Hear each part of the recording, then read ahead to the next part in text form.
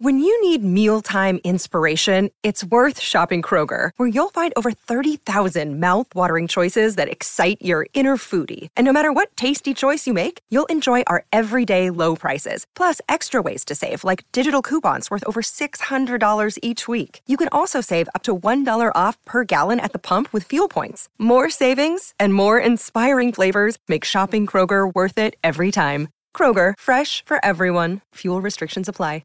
Another day is here, and you're ready for it. What to wear? Check. Breakfast, lunch, and dinner? Check. Planning for what's next and how to save for it? That's where Bank of America can help. For your financial to-dos, Bank of America has experts ready to help get you closer to your goals. Get started at one of our local financial centers or 24/7 in our mobile banking app. Find a location near you at bankofamerica.com/talktous. What would you like the power to do? Mobile banking requires downloading the app and is only available for select devices. Message and data rates may apply. Bank of America N.A., member FDIC. Some facts. Get you some facts right here. Get you some facts. Hello and welcome to the Song Facts Podcast. I am your host, Corey O'Flanagan. Thanks for being here for another great episode. Before we get into it, a reminder that this show is part of the Pantheon Podcast Network. Please consider leaving us a kind review. It really goes a long way in helping us to grow. So today on the show, I am speaking with Paul Peck. Paul got his start in the music industry as a student at Tulane University in New Orleans and was moved after attending the New Orleans Jazz Festival. That led him to joining the Superfly team that eventually started the first ever Bonnaroo Festival in 2002. So we get some behind the scenes stories on how that came together and how he began creating what he dubbed Super Jams, which is getting artists who may not normally perform together on the stage for a one-off amazing concert. Really cool stuff. There's been a lot of these, and he gives us some pretty cool behind the scenes stuff of these concerts and things that goes on, stuff that I can totally nerd out about, and I really hope that you enjoy it too. More recently, Paul started his own festival, Okeechobee, in Florida, and is now serving as the president of fundraising platform Fandium, which he gets into a little bit, a really great idea and a way to give a little bit and possibly have some cool experiences as a fan of music. We don't have our normal song samples throughout this episode, but I found Paul's stories of creating and putting on these festivals amazing, and I really hope that you do too, so please enjoy Paul Peck. Paul Peck, nice to meet you. Yeah, you too. And thanks for coming on Song Facts. What's this background you got behind you? You got this purple design with a bunch of signatures I'm seeing. Yeah. Well, this is in part to spare you the messy background of my office / auxiliary NYC space. You know, we have a new baby, and so it's a little messy back there. But this is a poster of a show that I have hanging in my office that I'm pretty proud of. This was for Bonnaroo. The festival had a big anniversary, and the name Bonnaroo was taken from a Dr. John record. And so I've produced this show that took place at Bonnaroo with Dr. John recreating that record, which is called Destitutively Bonnaroo. And that record was him backed by the legendary Meters of New Orleans. Wow. And the Meters hadn't played together in 8 years. And so I was kind of able to reunite the Meters for the first time in a very long time. And that album is just a classic album. And it was produced by Alan Toussaint, and I got him to play on it too. So it was a New Orleans super group playing this whole record. And we did a couple of these limited edition posters. And so I was able to get it signed by all 4 Meters, Dr. John and Alan Toussaint.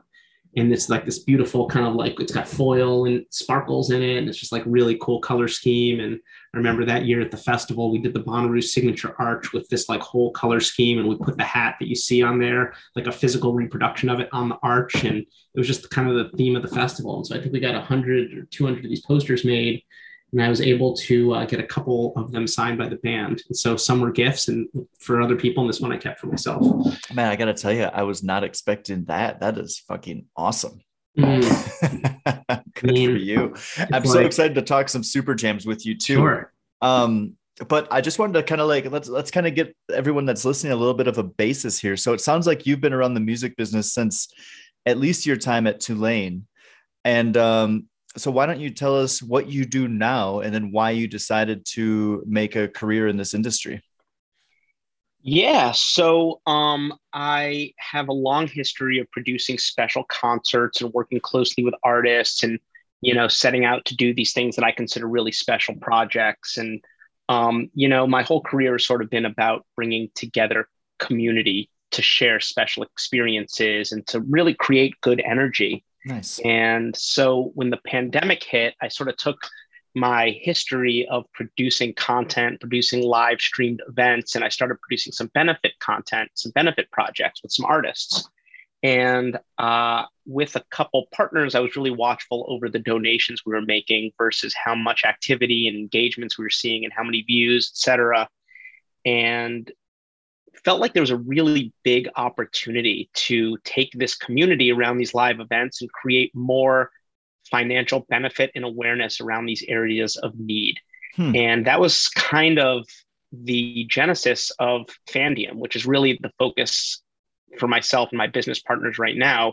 And so throughout this process during the pandemic and amidst doing these fundraising efforts, I reconnected with an old colleague partner of mine from my Bonnaroo Outside Lands days, Alex Macheroff, and another couple partners. One guy, Jared Hyman, who is a festival producer and does a lot of marketing and sponsorship activations for a variety of independent festivals. And another two people, Ross Gassman and Julio Marine, who both were festival marketing, just like young marketing data analyst type gurus. And we all kind of got together and said, I think that there's a much bigger opportunity around fundraising and activating the power of community. And we concocted this idea of when people make a donation to a good cause, they can win a very big prize, and we can get artists to support this effort and donate a prize. And, it's sort of the evolution of the fundraising model. Typically, it would have always been either, this fundraising method of, please make a donation to something important and something great. And we've all, I'm sure, donated to those types of things. And that's, relying on people's generosity, but it's easy to get distracted. And, there might be a million things lots of things you want to donate to, and maybe only donate to a certain percentage of those things. Or there's this auction model, which really kind of like rewards or creates opportunities for people that are wealthy. And so that's where one person might pay, 40 grand for a great prize that there's one of them and they're the only one that gets it. Fandium is more about, let's get 25, 30,000 people to donate $5 or $10 each. And we make a lot more money. And now many more people are aware of this area of need and understand this artist is passionate about this area of need. And we've created a broader awareness around the program of what some of these really impressive and inspiring nonprofits are doing. So it's activating the power of community through micro donations versus one philanthropic person making a big donation. And it really does connect to me to this idea of festivals and the power of the festivals and the strength of those festivals, all from community and the people that are there sharing this one-time only experience and creating good energy. And that's what Fandium's all about. It's about taking the power of community and activating the individual members and creating real positive impact in the world, and then rewarding one everyday fan with something kind of life-changing. Some of these prizes are really life-changing. So that's definitely what it is. I was checking out the website. It's Fandium, FANDIEM.com. If anyone's listening, go and check it out, because there's you just have to scroll the homepage and just kind of get an idea of what kind of things you guys are offering. I mean, it's just unbelievable and such a cool idea. I think the main reason that I got really excited to talk to you, because most of the time I'm talking to musicians about songs and that kind of thing, but I'm so curious about so many different things in the music industry. And I've been to so many different festivals too. I've never been to Bonnaroo and I've never been to Okeechobee, which we're going to touch on a little bit, but I've been to a lot of different festivals. And one year I went to Tomorrow World outside of Atlanta and just had an awesome time. And then I'm not a huge like EDM fan, but I can listen to it enough. And so I got back to where I was living in Florida at the time, and I decided to throw a masquerade New Year's Eve party at my friend's bar. And really, enjoyed putting it together, thinking of ideas to like of the fan experience and all these different things that went into it. And then I ended up DJing it myself. And I got done with that and I woke up the next day with a little bit of a hangover, but I was like, what would it be like to do something like this on such a massive scale? And so when I got the opportunity to hear about your backstory with Bonnaroo and then Okeechobee and these different festivals, I just wanted to learn or ask you, what was your role in starting Bonnaroo in these festivals? Like, it just seems like such a daunting task, but it's just one thing that it seems like you just kind of chip away. You just make a list and just start checking things off. And then all of a sudden you've got a festival. But how did you kind of get involved with it originally? So I was a college student in New Orleans, and I was really diving deep into the New Orleans music scene. And it really taught me a lot about my capacity to connect with different types of music, different types of people, different types of food even. Okay. And I also was really enamored with the New Orleans Jazz Fest, which I actually still consider to be pretty much my favorite festival in the world. Have you ever gone really when it's not muddy? Yeah, I mean, you get those days sometimes. You just get really good boots, and you hope that the festival's not canceled on a day that an amazing artist is playing. But that festival, every single day, that event is amazing. And it's also the kind of festival where there's so much attention to detail in the programming that your favorite artist might be playing on the main stage, and you're just so having this moment of connection with something, a new type of music on a very small stage, or a new type of artist that you never heard of. Yeah. Or you might be having a soft shell crab po' boy, which is a different type of eye-opening experience.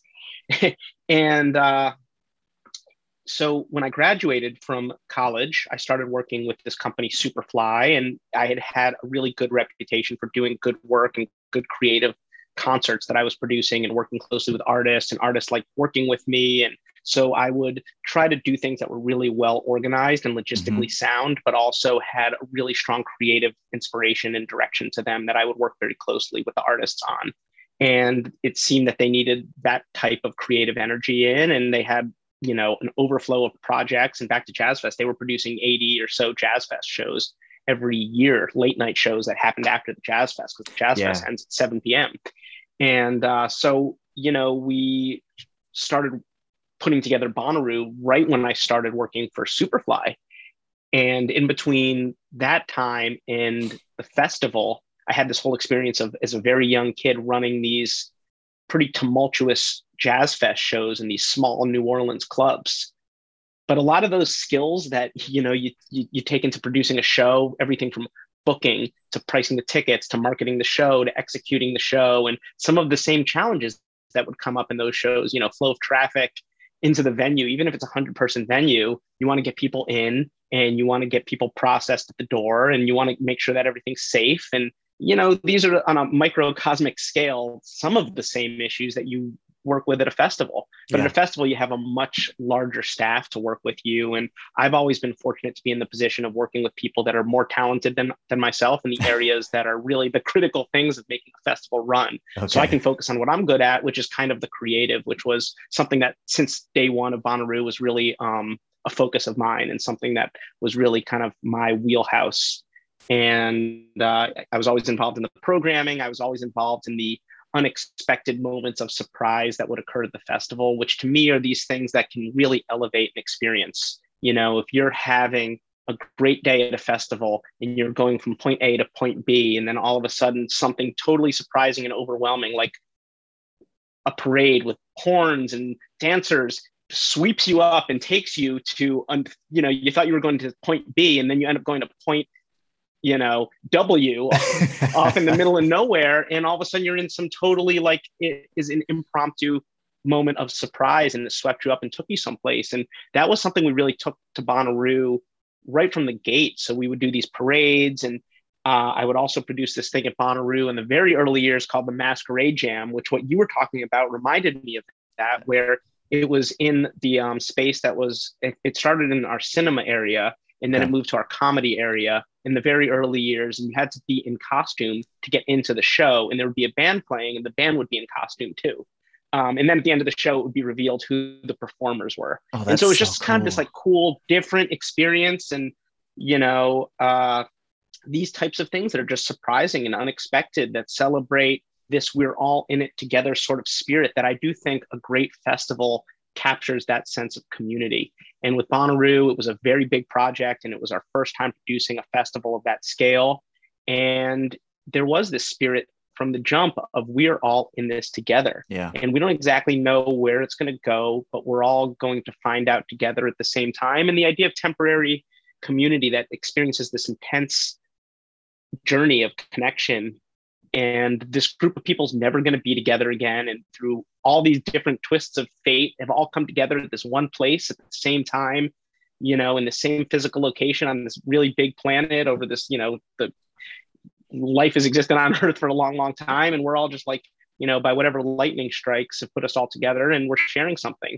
And then at the end, everyone is going to go back in their million different directions, and if they can take some good energy back into the real world, then that's a really healthy thing. And I think that whole concept has kind of been something that I've always searched for as a fan and also a producer. I want to take parts in those experiences, and I want to help create those experiences for others, and selfishly so I can take part in them. I think that's something that's almost like a subconscious or fringe benefit for festival goers, is that they might go home afterwards with like this buzz, and maybe they can't quite pinpoint exactly what it is, and they might always just be like, oh, I saw the greatest show and I'm just still reeling from that. But it's partially that, but I think it is what you're talking about. It's this collective community of people getting together and experiencing something for 3 or 4 days that those 100,000 people are the ones doing it. No one else in the world is doing that. And then to think about them going back to their different places, their different homes, and kind of spreading that energy. I just think it's such a cool idea. I'm happy that the idea of festivals has grown to where it seems to be today, and it seems to be continuing to grow. I mean, obviously there were setbacks with COVID and everything like that, but it's like what the major acts consider when they're thinking about what they're going to do for live shows in the summer is like, which festivals am I going to do? Absolutely. And I think, with Fandium, it really does connect to this concept, because when you're having these experiences of intense connection, you feel really inspired and really motivated. Mm-hmm. And in that moment, like sometimes that feeling can dissipate, and sometimes there's all this intention that is connected to that feeling. So really the idea amongst Fandium is like, let's give the individual members of the community that are really celebrating this connection an opportunity to do whatever they can.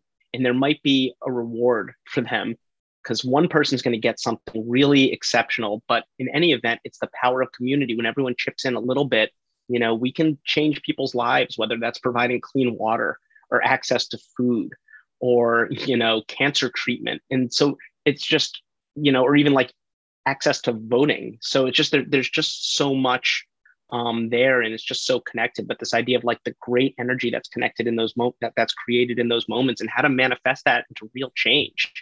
And It's a very empowering experience too, to have those experiences of connection, and then to do something positive for someone else as well. So that's, that's kind of what it's all about, is about like creating good energy. And also, in our current time period, especially coming off of the pandemic, so much of our interaction with the rest of the world occurs through screens, this literal barrier and this filter.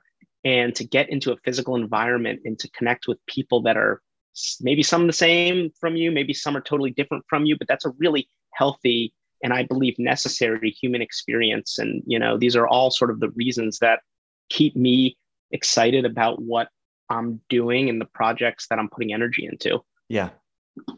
Well, that's as good a reason as any. The community that's being built, I think that you've been trying to focus on is huge. And I think that anybody that's been to one of these festivals understands it and appreciates it.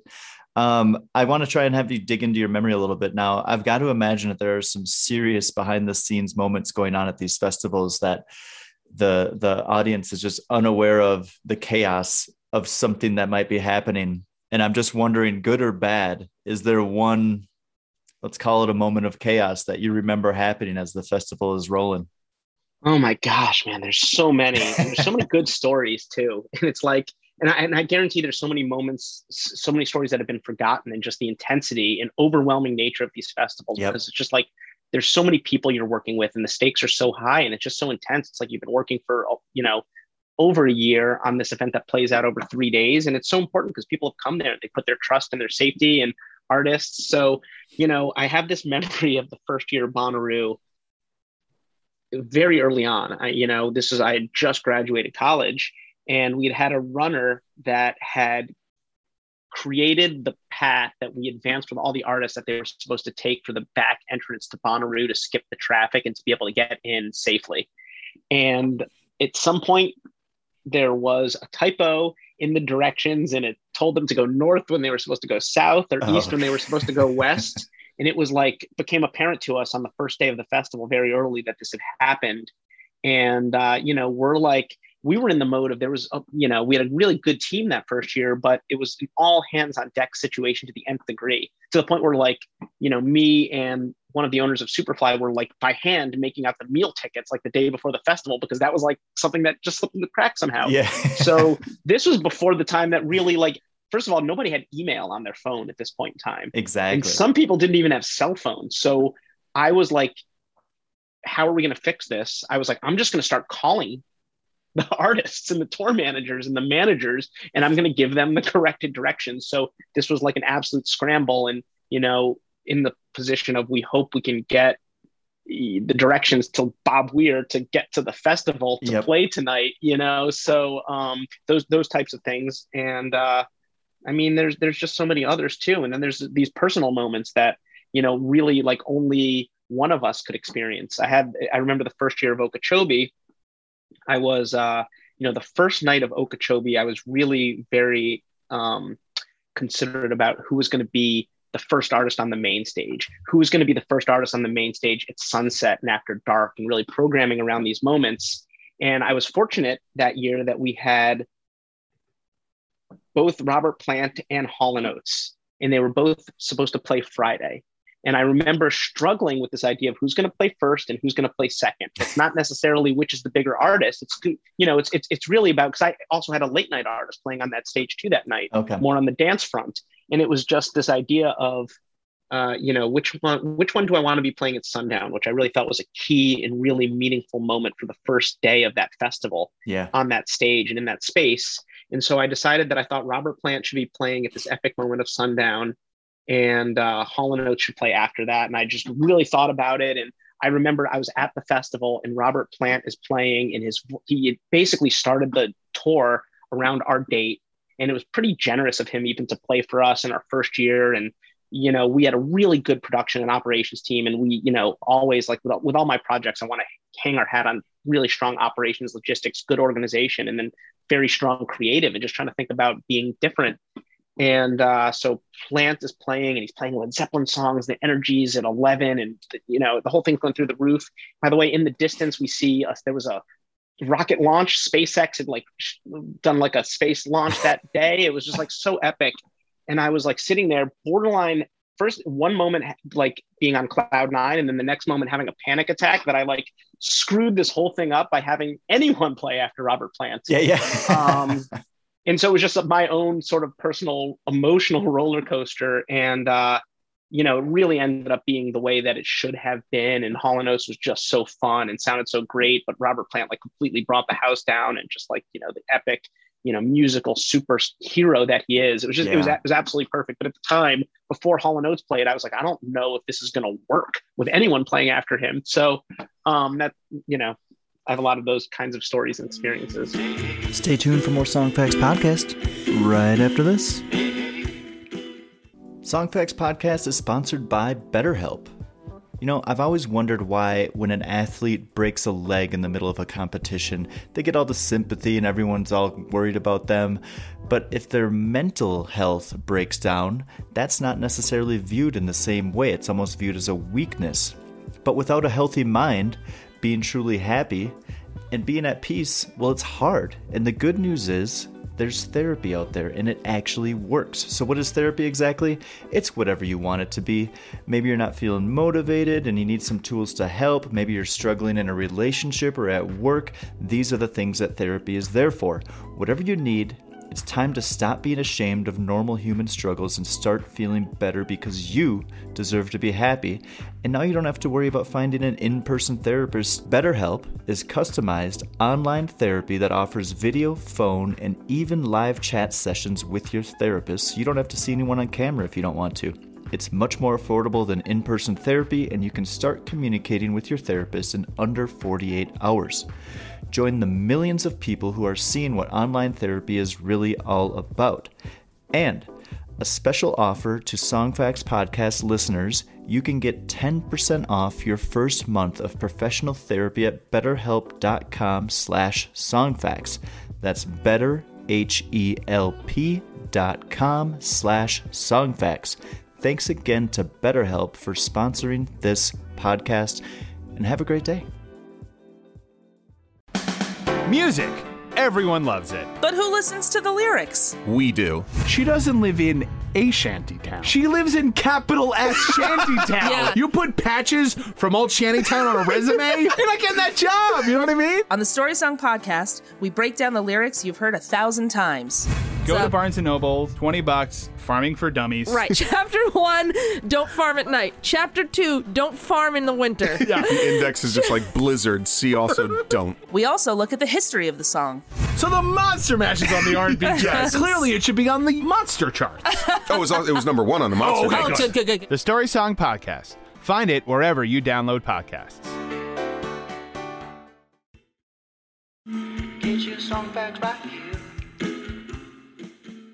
And I think if someone's listening to this, the thing that you need to hear what Paul's saying here is these tiny little details that, like, you just think of this festival and everything that's going on, but every single detail is thought out. And to have this thing like a food ticket, how are we going to do this for the fans, slip through the cracks? Like, this is a major deal that was obviously thought about, but then it just didn't. As you're checking things off the list, somehow that gets skipped. And it's like, we got to scramble and make that happen. And then it's putting musicians in order of, like, not necessarily thinking about ego, but thinking about fan experience, which is what your job is primarily, not necessarily worried about, like, well, this person's going to be hurt because they might feel like they're a bigger artist right now. But I know for the fan, it's better for them to go first. I love these kinds of, like, little micro decisions that have to be made. And I especially love it when it has to be made on the fly like that. And so to me, it's like Wednesday night before that festival starts, or Thursday night, you have to flip a switch and you don't get to turn that off until, like, I don't know, Monday evening. It's a very intense prospect, and just feel really an overwhelming amount of gratitude just for these generous, selfless artists that understand that what we're creating is an art project. Yeah. And I think what separates a good festival from a bad festival, and a good production, whether it's at a small venue and, small music shack made of wood and the streets of New Orleans and the things happening at 2 a.m, or it's a massive 65,000+ person festival, it's, as you said, it's the attention to detail. Yep. And if there's something that you're doing that you're truly doing with love and vision and intention, you really want to drill into those details. And I think that that's what separates really special work from pretty mundane work. And I think, when we talk about all the details that go into a Bonnaroo, all these different nooks and crannies that you can go off and experience and you can explore, and these moments of surprise and delight, those are the details that really take an event and an experience and anything to the next level. And it's always like the details that really elevate something from, something really good to something absolutely exceptional. And I think the details is, that's where the inspiration really shines through. Yeah. And I think you're right, because I've been to festivals where it didn't necessarily feel like the details were as thought of. And I've been to ones where it's just like, as soon as something like a thought hits your head, the promoter and their team has already thought of me walking to that bathroom being like, how is this going to work out? How is this going to be a smooth situation? And you can tell when you're there that those kinds of ideas have been thought of. Let's talk a little bit about Super Jams now. It sounds like, from what I was able to read, that you organized your first one while you were at Tulane. Yeah. How has this kind of progressed, and then I do want to talk about some of your favorite memories of them, and just like if there's specific songs or artists that you put together and you were like, ooh, I did not expect that, but this rocked it. Absolutely. I with those types of projects, it's such a special opportunity that I take tremendously serious, to be able to work with these monumental artists in a creative capacity. And I feel like I have an obligation to them, and also just to the fans, that when somebody like, Win Butler from Arcade Fire, or Miguel, or Mumford and Sons, or Skrillex, or Brittany Howard from Alabama Shakes, or Jim James, Derek Truck, some of these artists that I've done these shows with, if they're going to work with me and they're going to dive in and they're going to spend time to rehearse, and I feel like we need to be unbelievably ambitious with this opportunity. I'm like sitting there trying to think about, like, I want to create the best show ever. Really the way that I'm thinking about it. I have this one of the, the most exceptional artists in the world, or sometimes multiple of those artists. And I don't know when they're ever going to be together again. I want to create something that is purely once in a lifetime. And by the way, it really relates to this idea of like what you go out to a concert for. To me, I'm chasing that moment, something that's never happened before, something that's never going to happen again. That's why I throw festivals. That's why I attend festivals. I want to capture that lightning in a bottle. And so I just become very ambitious, and it's back to this idea of details. I want to take care and be very precious about every detail that we can put together. And I think that comes to the makeup of the band. That's the special guest. That's the sequence of the show. That's, who's going to sing what's the order of everything going to be? Who's the, are we going to have a percussion player alongside the drummer? Who's the bass player going to be? What are our background vocalists going to be? It's these types of things. It's the details that can really take something to the next level. And when I, think about some of the artists that I've just been fortunate to work with, I had this experience many years in where I worked with Skrillex on this show, and he was, as many of the artists that I've collaborated with have been, really open to ideas and working collaboratively to mold a direction. And that's, to me, where the inspiration comes in. It's when, two people get together and do something that neither one of them would have done on their own. And then when you bring 10 other supremely talented individuals into that mix, it just becomes this really special lightning strike moment. And it is this idea of like, it's the intensity of a festival where you're all in it together, and nobody from the people on stage or the people standing in the audience know where it's going to lead you next. We're all going to kind of find out together.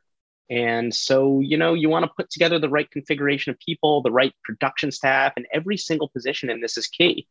And, I want to bring the people that are going to create the right vibe. And I want to put all these amazing artists into a comfort zone to really do something special. Because I recognize that, it's hard enough for them to go out and do the unbelievable show that most of these artists do every night when they control a lot of these factors. But then they're going to wipe the slate clean, and they're going to do something that they never do. Yeah. They don't have to do this, and Lord knows they're not really getting paid much for it. So it's like, just this really generous, way to share their creativity and their talents with the world. So, I just have so many stories about these epic moments that we've created. I've been very lucky. The first Super Jam that I ever produced for the company Superfly was with Questlove. And since then I've gotten to work with him on a couple different, projects like these.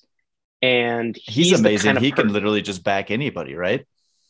Absolutely. And so the first show that I did with him was just such an exceptional show, the energy and talent, and just, he takes a music, he knows everything about music. And I consider myself like, somebody that really has a good deal of understanding. And I also like, these shows to me are all about celebrating classic songs and hearing them in a new context. And I know you and I share a passion for the craft of songwriting and how that can play a role in our collective consciousness. And the idea of like amazing songwritings that tell something about reality that's hard to verbalize otherwise. Yeah. And I love the idea of taking artists that have been influenced by the original artist that did that song and putting a new spin on it and celebrating it live. And, he's somebody that always brings the best ideas of like what songs to play with the particular artist we have, what specific versions of the songs. It was the kind of thing that I was thinking about earlier, but his knowledge of, songs and music, it just kind of blows me out of the water. So whenever I'm working with him, whenever, you get your own cadence working with anybody. And in certain cases, I bring a lot of ideas. And in certain cases, I, whittle down my ideas by 50%, 60% based on the people that I'm working with. And he's somebody that I just always have had such a great dialogue, but have supreme trust in his unbelievable taste. I mean, that's the thing about him. He's just got great taste in kind of everything. And he, when he's in the car, he's the guy behind the wheel, and I'm happy to ride in shotgun or in the back seat. And I'm grateful for when I can kind of chime in with some ideas, because his ideas are fairly, hitting bullseyes pretty much every time. Yeah. I think that's I mean, what a cool thing to. What I wonder is, was there anything specific that like triggered this idea? Did you see something? Did it just kind of happen? Because my thought would have been like watching a documentary like The Last Waltz or something like that, and you're like, Neil Young, Joni Mitchell, and the band doing a song together. Like maybe that can all of a sudden be like done again with modern artists, or we can try and find them and get them back in there again and do something like that. Was there something like that happened, or did this just kind of come and evolve over time?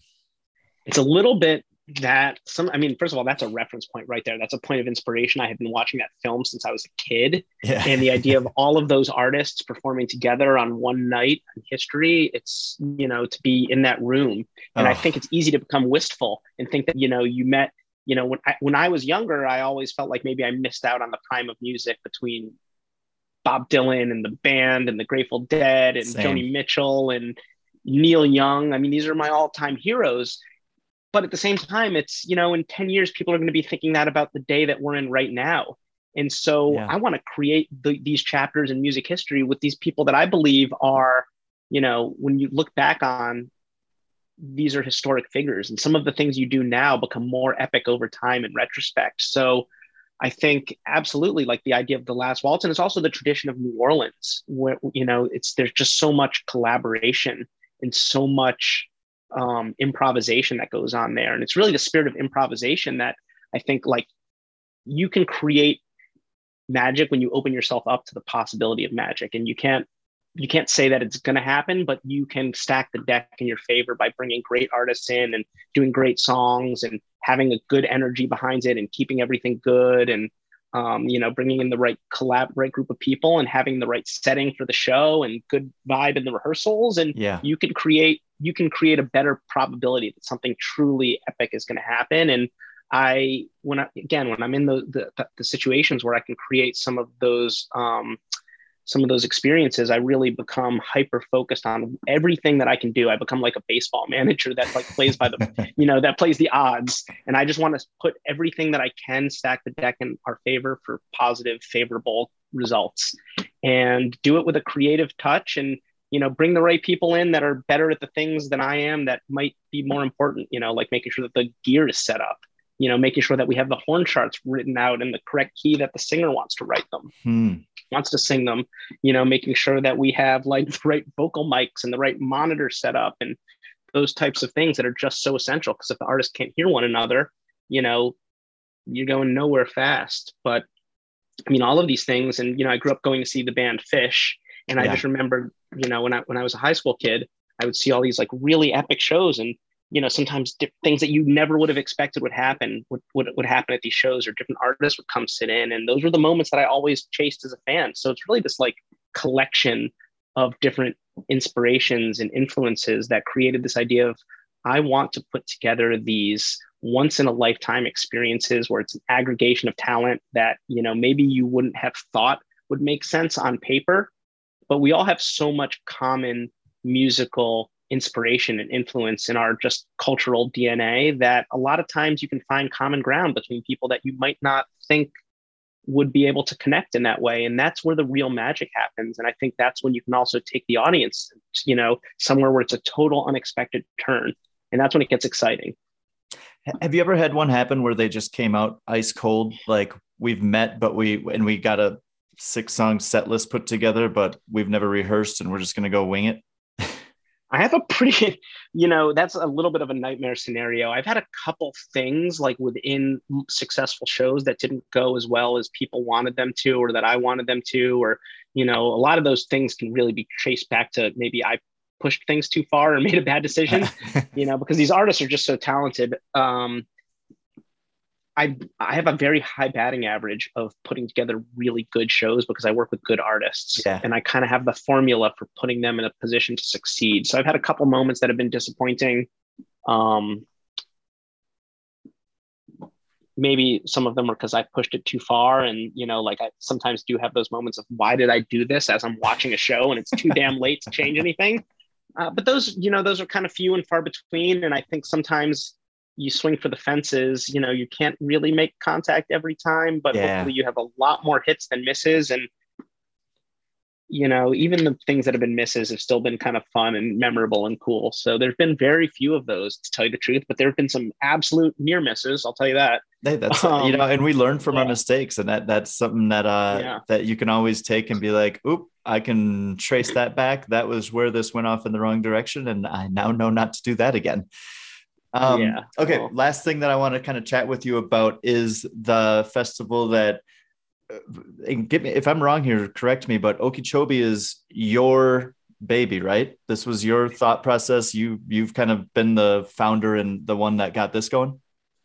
Yeah, I started the festival with some partners. I'm the co-founder of the event, and I was the head of programming, and originally sort of came up with a lot of the concept for what was the original iteration of the project. And I understand that it's evolved since then, but I'm no longer involved in the festival. My old partners, who are tremendously talented individuals, are stewarding that project and, continue to evolve that brand in a really good and a really inspiring way. But the first, the initial iteration of it was myself, along with another business partner of mine, Steve Sebesma, and some of the people that are still operating the event. Is the idea of doing something like that, and obviously, like there's so many different festivals that people can choose from nowadays. Starting a new one, do you see something that's missing, or are you just like, I want to do this in this location and make this happen? Or, what's the reason for making another one? I'm always seeing things that are missing. Yeah. And I'm also the kind of person that I tend to have this counter reaction when I see things done repeatedly a certain way. I start thinking, maybe this could be done differently. Maybe this could be done opposite. There's a counter case for this too. And when you really get into these, festival production and the creative side, you can really, some of these decisions that might seem easy are very hard decisions. You get smart people, you can understand both sides of it, but at the end of the day, a decision needs to be made. But, I think that there is plenty of opportunity for different types of experiences in the festival landscape that aren't really being offered. And you see new stuff come up. The When We Were Young Festival is a festival that was just announced this year and absolutely struck a chord. And before that event was announced and put on sale, nobody had done that festival before. That was a new idea. I don't think every combination of, notes and chords has been played. I think there's new songs to be written. I think there's new festivals to be produced. And I think that there's new experiences to be created and had. And, so I think that there are a lot of people that have a great recipe that do something very strong and very inspiring and evolve that particular project. And I think that there's new opportunity to do, I think that there's endless opportunity to do things that are different. It's really just about what do I want to spend my time on, and who do I want to be working with? And, where am I going to put my focus and energy, towards? So it's all of that.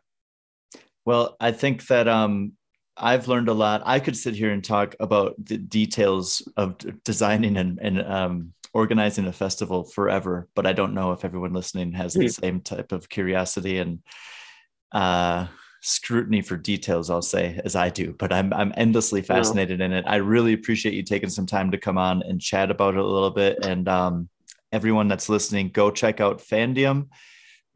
Chip in, find something that you believe in, find something that you'd like to win and be a part of. And it's a really, really cool idea. And I hope that continues to have success for you. Thank you. Yeah, I mean, right now we have amazing causes that are in need of support, and we have prizes that have been generously, really creatively produced. Just like you would produce a festival, we produce these prizes that are like so over the top for fans of, Metallica, Nine Inch Nails, Imagine Dragons. We have all these artists have generously donated stuff that's on the site right now, and we have constantly new stuff coming up on the site every day. And we're working creatively with these artists to do things and create opportunities that some fan is going to get to experience, and really kind of life-changing stuff. And as part of the equation, we're impacting people's lives around the world. So it's a really special thing. And I hope people will come and participate. And I hope a lot of people will, win these things and have these life-changing experiences. So, I mean, creating an opportunity to both donate something and do some good in the world, and also like have the opportunity from that to have this once in a lifetime thing come into your life that nobody else will ever get to experience is such a good combination. So kudos to you, and thank you very much. And I hope you have a great day. Thank you, Corey. You too. Great chatting with you. You too, Paul. Thanks. Take care. See ya. Thank you so much to Paul for coming on the show and telling us his story. Amazing, amazing stuff, getting behind the scenes details on how these festivals come together. And Fandium just sounds like such a cool thing. Definitely worth checking out.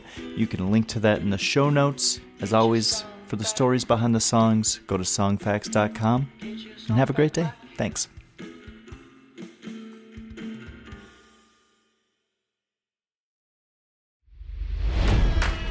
It's NFL draft season, and that means it's time to start thinking about fantasy football. FantasyPoints.com features industry-leading experts and prognosticators using proprietary hand-charted data to help you score more fantasy points. FantasyPoints.com is the place to go for whatever kind of fantasy football you play. Whether you play fantasy football, daily fantasy sports, or do a little bit of everything, Fantasy Points has the meticulously researched content to guide you to victory. And why wait for the fall? Fantasy Points also covers the new spring football league, the UFL.